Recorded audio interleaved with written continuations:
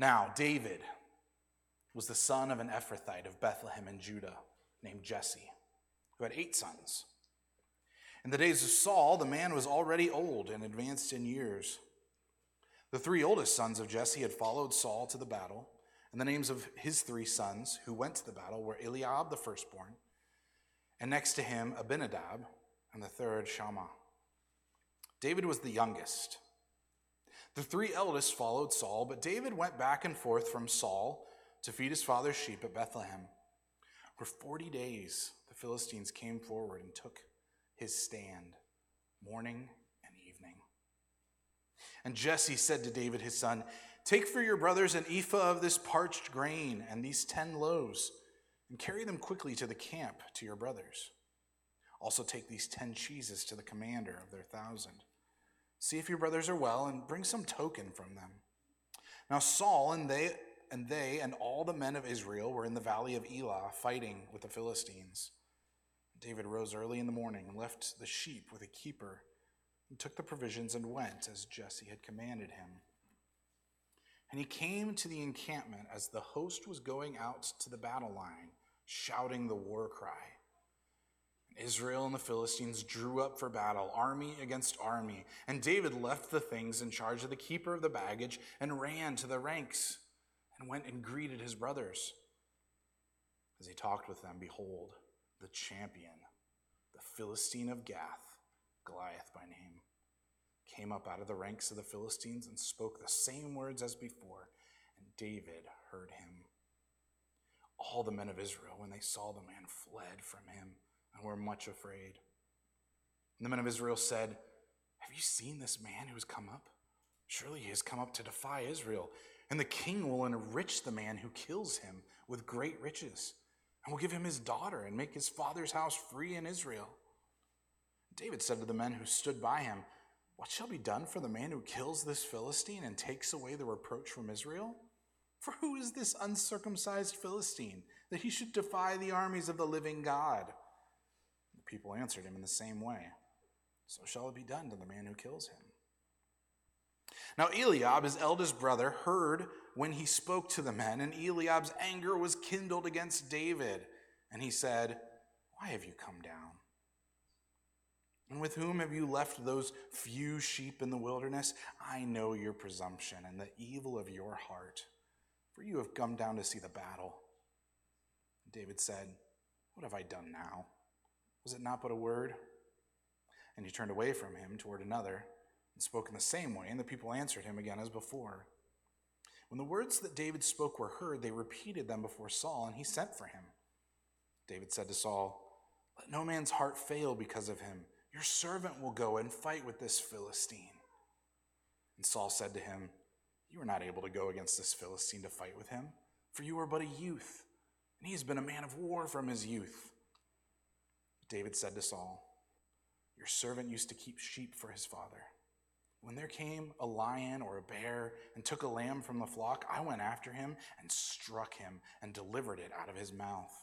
And if he arose against me, I caught him by his beard and struck him and killed him. Your servant has struck down both lions and bears, and this uncircumcised Philistine shall be like one of them, for he has defied the armies of the living God." And David said, "The Lord who delivered me from the paw of the lion and from the paw of the bear will deliver me from the hand of this Philistine." Saul said to David, "Go, and the Lord be with you." Then Saul clothed David with his armor. He put a helmet of bronze on his head and clothed him with a coat of mail. David strapped his sword over his armor, and he tried in vain to go, for he had not tested them. Then David said to Saul, "I cannot go with these, for I haven't tested them." So David put them off. Then he took his staff in his hand and chose 5 smooth stones from the brook and put them in his shepherd's pouch. His sling was in his hand, and he approached the Philistine. This is the word of the Lord. Thanks be to God. So I have 3 plants in my window at home. I have a tiny little cactus, I have a succulent, and a bonsai tree. The bonsai tree is overgrowing. I haven't gotten to the point yet where I actually research how to trim the branches, like Mr. Miyagi and Karate Kid. I haven't gotten that far yet. And they all get quite a bit of good sunlight that is on the south side of the house there. The succulent and the bonsai do pretty well. And the cactus does okay too, but he's kind of a weirdo because he really likes to lean into the sun. And I can't get him to stand up straight at all. The other two stand up straight, but the cactus is just this funny way of reacting to the sun. So I turn him around occasionally to try to get him to straighten up, right? And naturally, he'll lean the opposite direction, but before I know it, he's all the way the opposite direction, like horizontal in the pot.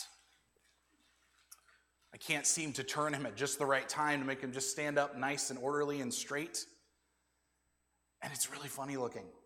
It doesn't look like a cactus, like, the cactus I expect to see. He knows he needs sunlight, and he trusts it enough for all that he needs. He needs it so badly he can't even stand up straight, apparently. But he realizes that the sun is enough. And particularly cactuses realize this too, because they have very little need for water as well. Well, the characters in our story this morning aren't exactly bending to David. Everyone's asking the same question. With all their interactions with him, they're all asking, is David actually going to be enough? This question's on the hearts of guys like Saul, David's brother Eliab, and really pretty much everyone who hears David speaking in verse 31. We're going to look at this question of whether David is enough. We're going to expand it to consider whether God is enough for us today. And as we do that, you have an outline in your bulletin. And I'd like you to just imagine that we're now walking with David and making 3 stops or 3 steps on the way to the valley. Do you remember the valley last week that was between the Israelites on one side of the mountain and the Philistines on the other? And this valley where Goliath alone stood as champion, as the one of the in-between. We're going to watch David make his steps to meet Goliath in that same valley. And we need to ask ourselves the question in this story, do we believe the Lord is enough for us? And are we, like the cactus in my window, bent to his sufficiency, bent to his enoughness, as it were, that we trust in him above all else? So here's David's first step, leaving Jesse, leaving his father.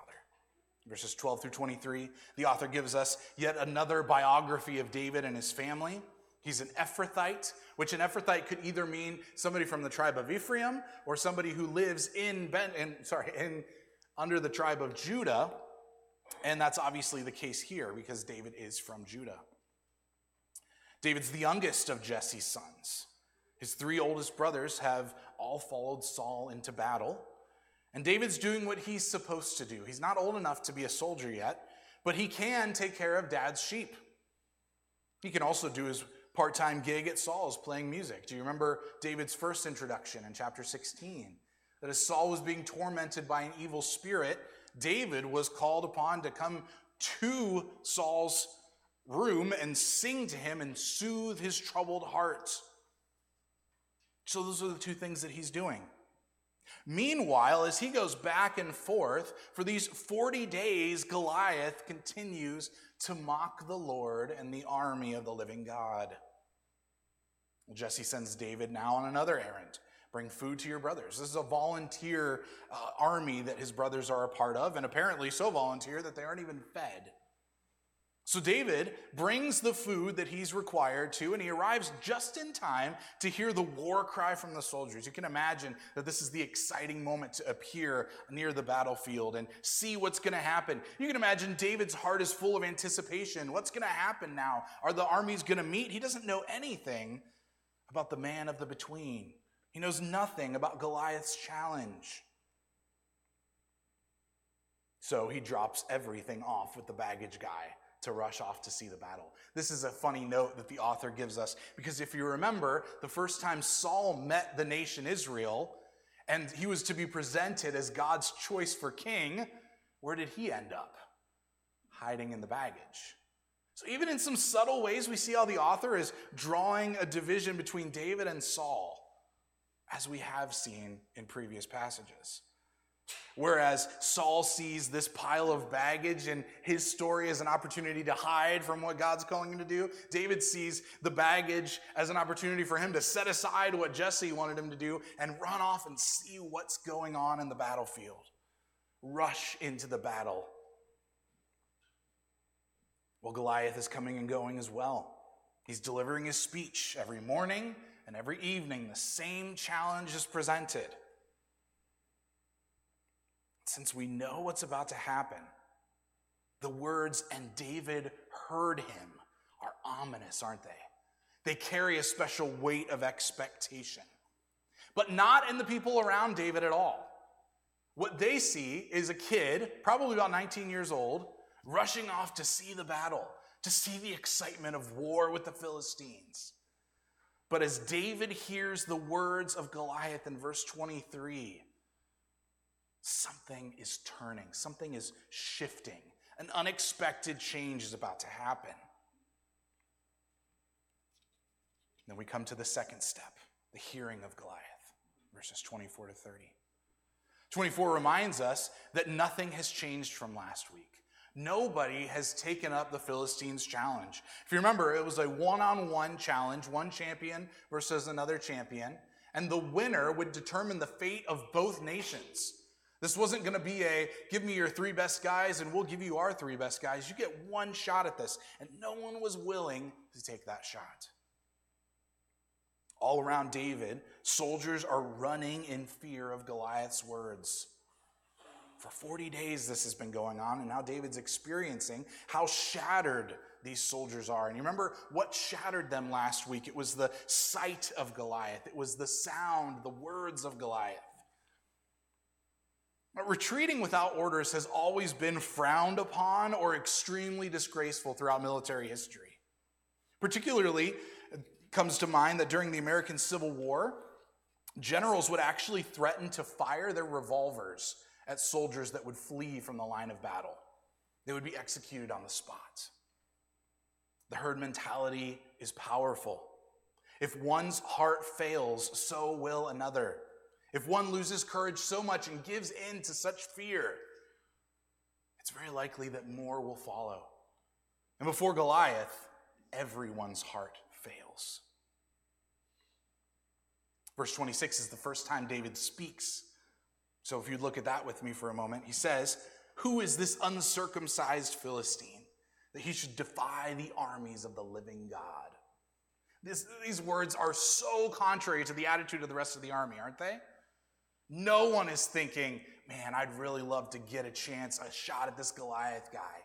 I'd really love to teach him what he's doing here. David points out that this uncircumcised Philistine, this man who is not part of the covenant holy family of God, is defying the armies of the living God. Who does he think he is? No one else is thinking this at all. But David's question in this actually shows us that he's not actually interested in the reward at all. Did you catch the reward? He was overhearing people talk about the challenge of Goliath, and they were also saying, hey, the king has promised riches and his daughter in marriage and a tax-free lifestyle to whoever will kill Goliath. Saul again disappoints us. He's the tall one. He's head and shoulders above everybody else in Israel. He should be rising up as the champion, but he can't do it. Kind of reminds me of that one guy in Shrek. You know why Shrek even shows up and he says, I'm going to find somebody else to go save the princess for me. This is exactly what Saul's doing. I'm going to find a champion to go fight my battle for me. Even though I'm the king, I'm the anointed one, I'm the one who it was said would actually save Israel from the Philistines. You can't do it. Got to hire somebody else. Got to pay him off. David's question here, when he mentions this uncircumcised Philistine and what he's doing in defying the armies of the living God, he shows he's not actually interested in the reward. He seems baffled by it. Again, he's thinking, why doesn't somebody teach this guy a lesson? Doesn't anybody care about the honor and glory of our God, the reputation of our nation as the people of God? He points out that Goliath is not part of the holy people of God and that the living God is the one Goliath defies. So do you see already how unique David is in Israel? He very much carries that tone of Samuel that we've seen in past chapters as well. Samuel has always kind of stood out from among the crowd and led people in a righteous lifestyle before the Lord, a righteous way of looking at opposition. Saul has not followed that pattern at all, but David is bringing it back. Everyone flees. Everyone runs away, thinking about Goliath in their own context. What it would be like if I stood against him toe to toe, and they give in to fear. David, on the contrary, rushes in and he sees Goliath from God's perspective. Remember that very important lesson in chapter 16, verse 7. That we should not look at the outward appearance. God doesn't do that. He considers the heart. Nobody cares about Goliath's heart. Nobody's wondering like, hey, is he really all that bad of a guy? Maybe he's got some hidden character qualities that we're not seeing here, right? No, not at all. They're simply looking at the outside, but David doesn't do that. David has the Lord's perspective. And so, what does he do in light of that? As Goliath is defying the armies of the living God, David defies Goliath. This story is so familiar to us, isn't it? But you gotta for a second imagine that you've never heard it before and think about this kid defying a giant. And this isn't something that he said, in a corner off to himself. He's letting everybody know how he feels. He's putting Goliath on blast, as it were. He's posted his social media posts, and people actually care what he has to say because no one else is saying this.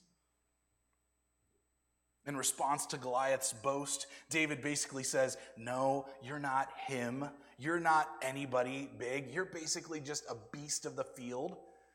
Clearly, David sees things differently than the rest of the soldiers. Well, in this moment where David's starting to consider things and we can see the story start to shift, you can sort of imagine now Eliab, his brother, kind of rushing in from stage right, tackling David and saying, what are you doing here? Even though the soldiers are falling away in fear, David is standing firm. His fists are clenched. His heart's fixed on vindicating the honor of the living God. And then his brother comes and messes things up, just like big brothers do. Or should we say little brothers? Little brothers are worse than big brothers. Right? But Eliab comes in, and he immediately scolds David for his motive. You're just here to see the fight. He even goes so far as to say, I know the evil of your heart. What ironic language, because it was just spoken a chapter ago that the Lord has seen David's heart.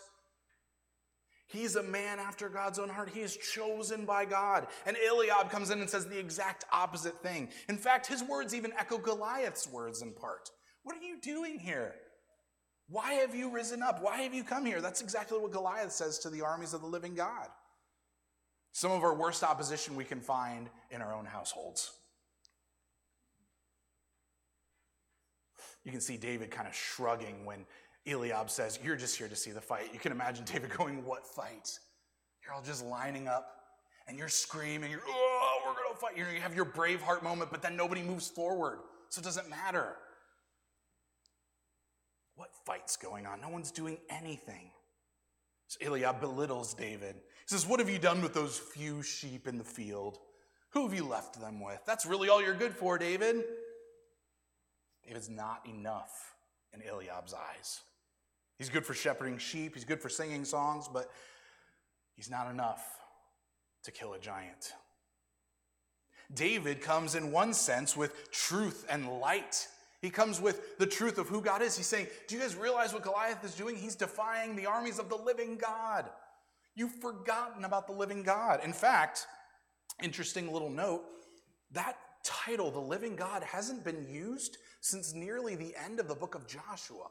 It's been generations since, at least in the voice of Scripture, anyone has spoken up about the living God. See, Goliath is acting like God is not a living God. He's actually acting like God is more like his god, Dagon. Do you remember Dagon from a few chapters ago? That great story where the Philistines capture the Ark of the Covenant, they set it next to Dagon's statue, and the next morning, Dagon's statue has fallen face down, his head's fallen off, his hands have been severed from the statue, and the message has been made very clear. There is a living God in Israel. Goliath has simply forgotten this story, apparently. But as David comes with truth about who God is, with light and hope about, hey, let's take this guy down. Let's go. We see, as John 3:19 tells us, that men love darkness. And this is what we do when we give in to fear. Darkness covers our fear. It covers our doubts. It gives us a hiding place. And so everyone runs away from the open valley and the open mountainside, trying to find somewhere to hide so that they can indulge in their fear. It's easy for us to do that too when we have opposition before us. The reason being, as Eliab shows us, that we might doubt whether God's appointed Savior is actually enough. Now, this is especially embarrassing for Eliab when we see the whole story, because Eliab was there when David was anointed, and he would have had two ways of responding to that. One, he could have been like, that's my little brother. Sure, I'm proud of him. The next king of Israel. That's awesome. What can I do to support him and talk him up? And nobody does. No older brother does that, right? Speaking as an older brother, I understand Eliab too well. Eliab knew about David's anointing from Samuel. He knew what was coming. He had every reason to believe that God was going to be faithful to what he had said, and so instead, Eliab mocks him, rebukes him, belittles him, basically saying God's appointed Savior is not enough. Let's go to the third step now as he meets Saul. David comes to Saul with encouragement for him and his army. See, people have heard what David has said, and they're like, hey, no one else is saying this. This might just be for kicks and giggles, but let's send David to Saul. Let's see what Saul thinks. Let's see if Saul actually sends him out as the champion. Wouldn't that be funny? David comes in. You can imagine him opening the double doors to the throne room, bursting in with these wonderful words in verse 32, let no man's heart fail because of him. Your servant shall go fight this Philistine. What a heroic statement to be made. But in that first part of the statement, he's recognized what's happened with the soldiers. Their hearts have failed. They were so overwhelmed by fear of opposition that they fled from Goliath. Their hearts gave out, as it were, as it regards their hope, their courage, their confidence, even what they know to be true about the God whom they supposedly serve. They had nothing in the tank, and so they went home. Their hearts failed. You know, we live in a culture of mottos like believe in yourself and you can do anything. We have those kinds of mottos and others that are sort of the answer to life's opposition. What do you really need to do? Well, you just need to believe that everything's going to work out okay in the end, and you need to press on, press through. And that's kind of a funny thing. We say, believe in yourself. We also say, believe that everything's going to work out in the end. Well, they're almost the same thing. It's almost as if we just say, hey, as long as we kind of keep our head down and keep moving forward, we can face any opposition that comes against us. When we're so ready to trust in what we can do on our own, apart from God, as a sort of default way of thinking, it doesn't take much more than words like believe in yourself or that you are enough to help us settle into our own sufficiency. Now, I know for many of us, we probably don't listen to those classroom posters about believing and being enough and all that kind of stuff. But you know what we do believe in sometimes? Our work ethic.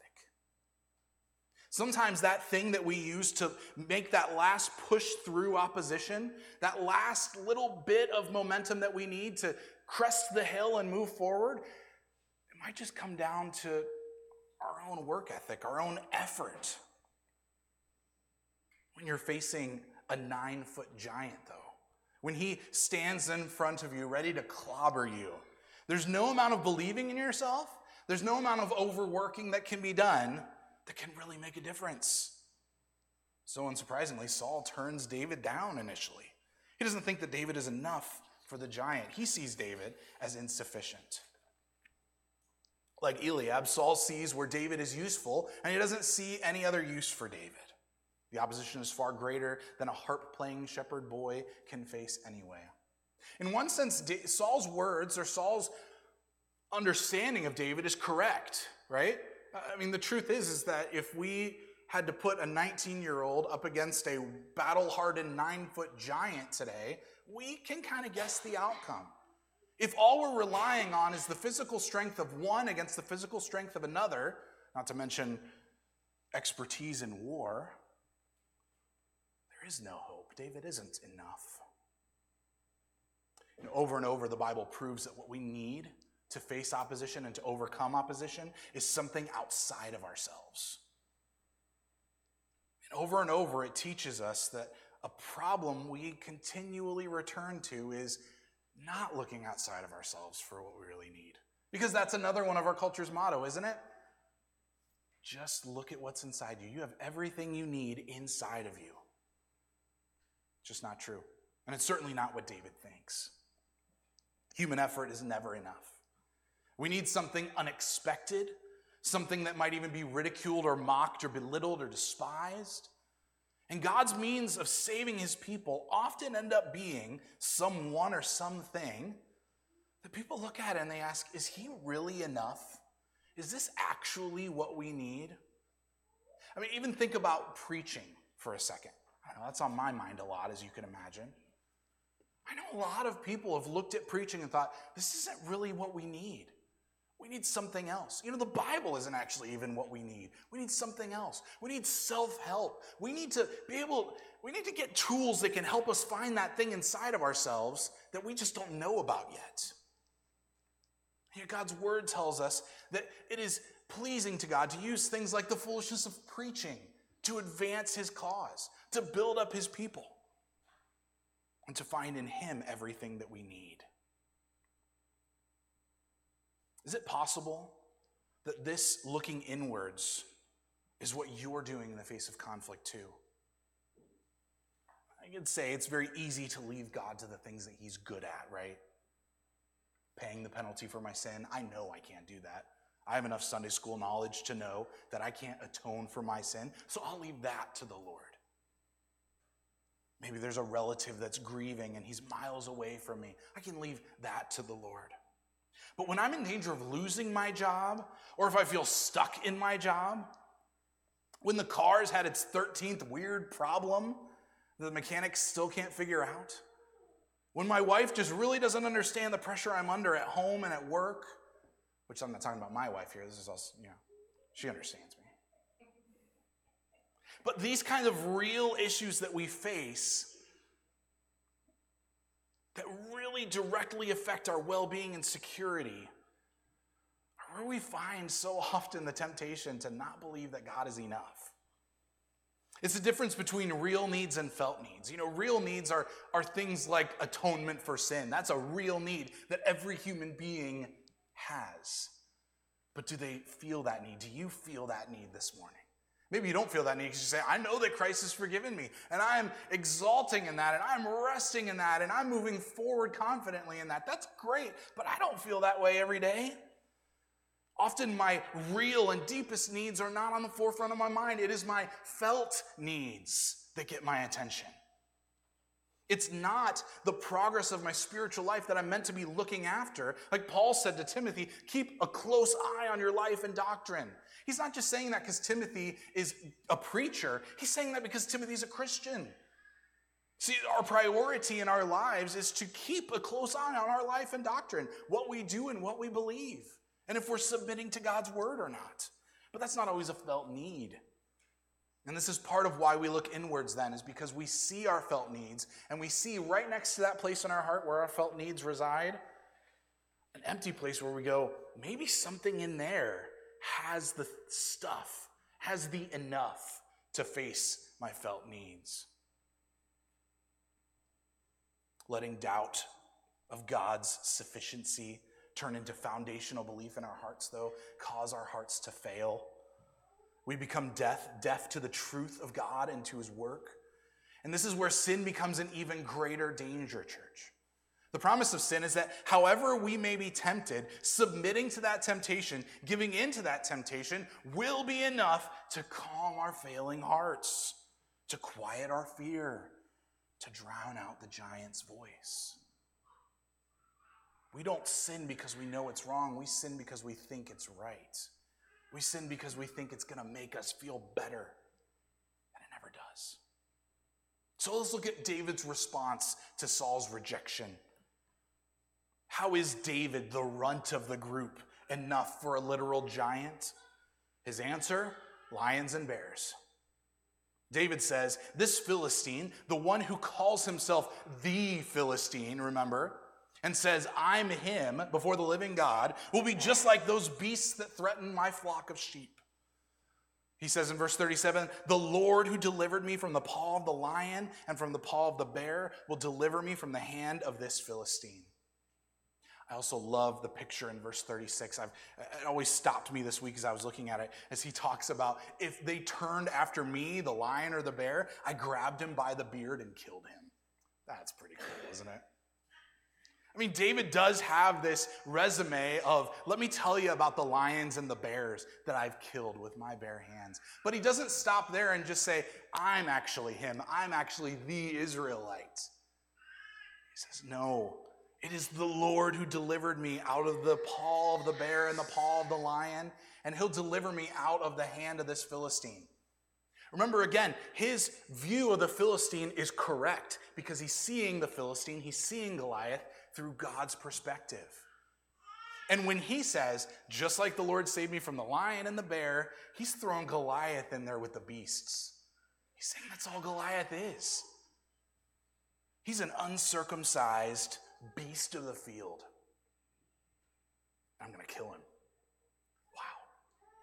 Wow. That's how David is sufficient, he says. The Lord will deliver me. David doesn't just make a right estimation of the nature of the giant he faces. He makes a bold assertion of the salvation of the God he serves. You've got to do both. And from that, let's remember his motivation. Number one, this beast mocks the living God of Israel. He's bringing reproach on the name of the Lord. And number two, he's causing the hearts of his people to fail. David's priorities are in line. He cares about God's glory, and he cares about the well-being of God's people. Priorities. Could it be that our priorities sometimes get mixed up, and that may be why our hearts fail before opposition? When I see my problem as just mine and just mine to solve, and not as something under the sovereign rule of a God who allowed that problem into my life, it's easy to see God as not enough. But David has different priorities than just his own personal concerns. Well, back to Saul. Saul agrees, and he has this very good line. Look at verse 37. He says, "Go, and the Lord be with you." What a perfectly spiritual response. I wondered as I looked at this moment with Saul if he actually believed that David could beat Goliath. You see, there's tension between verse 37 and verse 38 with Saul. He says the right thing, but then he starts trying his best to make David look like Goliath. Even the same language is used. They put a bronze helmet on him, right? David's getting dressed up in Saul's armor. Now, I know a lot of the kids' Bibles that we grew up with show the picture of little David with the helmet over his eyes and the sword's way too big. It wasn't a matter of the size of the gear, although that probably was a factor, because remember, Saul was still a tall guy. But David said, I can't go with these things because I haven't tested them. They're not proven in battle. What is proven in battle then, David? I know, this stick, those rocks, and that weird piece of rope thing that makes me throw the rocks. Those things are proven. They're tested. They've been used in the past by God through my hand to bring salvation. I'm going with that. See, David isn't against swords. He's going to actually pick up a sword next week and do something pretty amazing with it.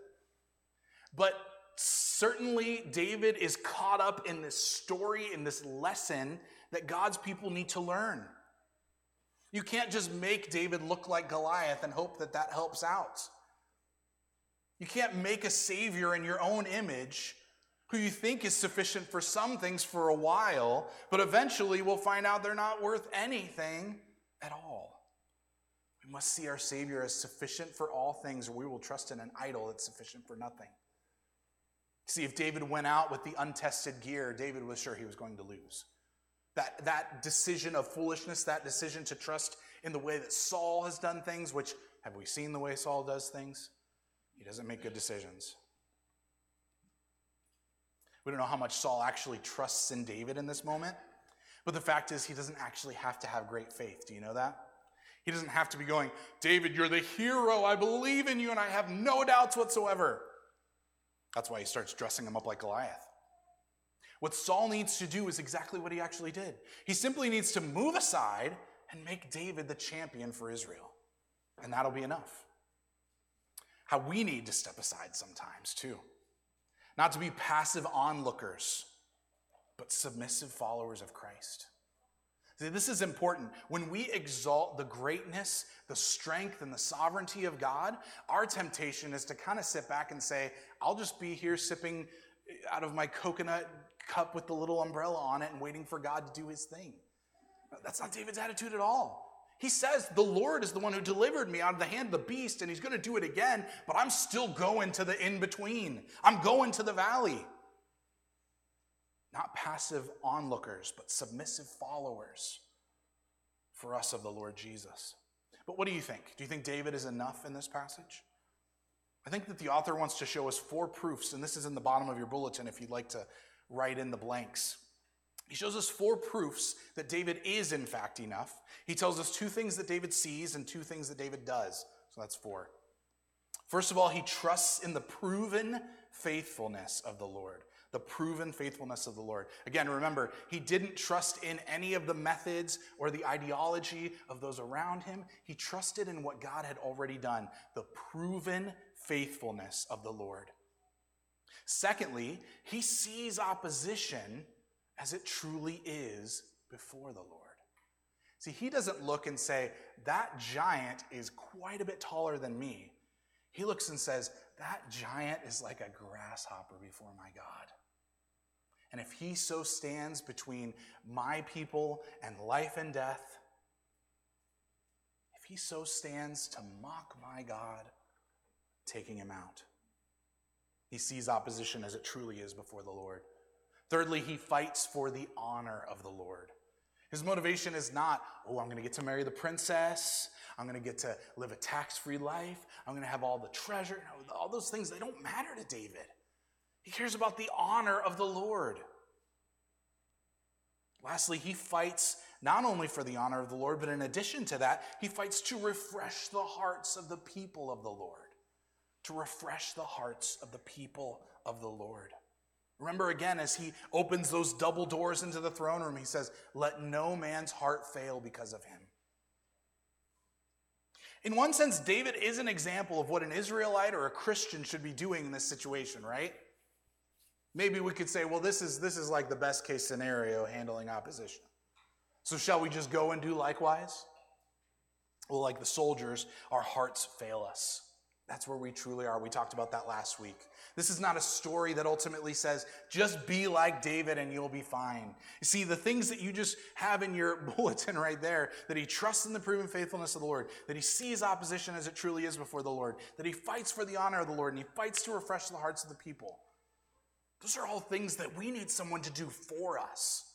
That we don't have the capacity. We can't just believe in ourselves enough to make happen on our own. We can't just go and do likewise.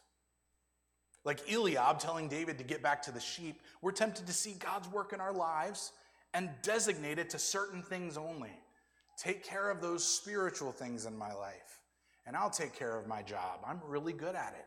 I'll take care of the house. I'm really good at that. We'll leave the rest to ourselves and end up overworking and idolizing our effort. And like Saul, we're tempted to make believe a Savior who looks like the opposition and that we think is actually going to win because of it. We're tempted to add to what God has provided. In one sense, to say, there's a lot of really great things about Jesus, but if we could make him cooler, if we could somehow make Jesus fit our definition of a Savior that we need, if we could add just a couple things to Jesus, this is what Saul's trying to do, and it's what we're tempted to do as well. When we have financial struggles, we're tempted to think that, Jesus is here. He's got all the money. He's got everything. There's no resource that is outside his grasp. So he's going to just, refill my wallet when it feels empty. Idolizing our efforts, idolizing a God that we can dress up on our own.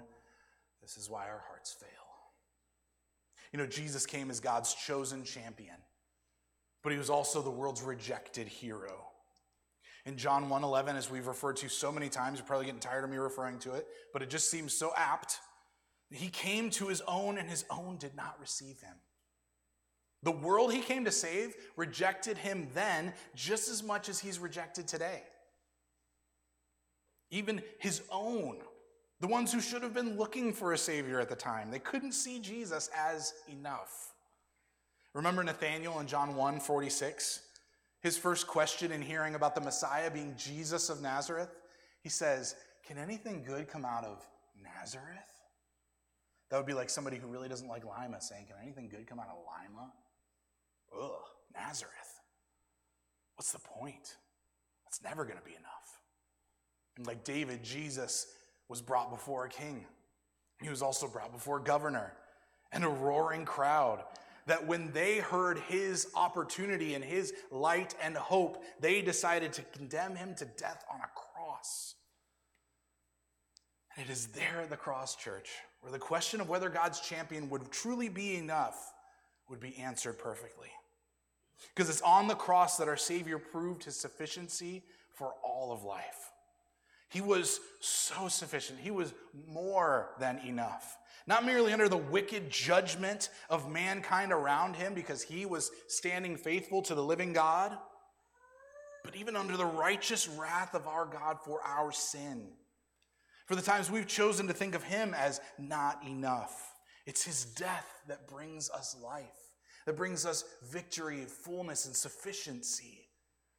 Christ was crushed so that our hearts would not fail because of fear. And so he is enough. There is a champion in Israel. There is a Redeemer, Jesus, God's own Son. As we just sang, the precious Lamb of God, the Messiah, the Anointed One, the Holy One. And he has vindicated his sufficiency at the resurrection. Rising from death, he proved once and for all that he is more than enough for his people, and that he alone is the chosen Son of God. For Saul, the good news of David was he is enough because God is with him, because God will deliver him. And for us, the good news of Christ is far better because he is far more than enough. And if you don't know Christ today, I wonder if having the answer to this question of whether he is enough is what you really needed this morning. Jesus calls us to himself by his own work at the cross, and we are to bring nothing but ourselves, to turn from the things that he said that say he can't be enough, and to find true satisfaction in him today. John MacArthur, in preaching on the sufficiency of Christ, I just put this whole paragraph in, so just get ready. The sermon's about to get really good. MacArthur says, having the Lord Jesus Christ is to have everything needed in spiritual life for time and eternity. That is, everything you face in this life, Christ is enough. Everything that you will need for eternity, Christ is enough. MacArthur continues, to have him is to have everything, and not to have him is to have absolutely nothing at all. All joy, peace, meaning, value, purpose, hope, fulfillment in life now and forever is bound up in Christ. And when a person receives Jesus Christ as Lord and Savior, they enter into an all-sufficient relationship with an all-sufficient Christ. Could it be that the lack of peace and joy and all those things that Dr. MacArthur mentions in your life over some opposition you face is because you're leaning on your work more than his grace, than his unmerited favor, than the good thing that you don't deserve that he offers to you freely today? So bring your heart to life this morning as you hear these words from 1 Samuel. Remember the proven faithfulness of Christ. Teach your heart to see opposition from the perspective of the risen Christ, that he's already defeated death and sin and Satan. Start a fire in your heart for the glory of Christ by seeking his glory in all of life.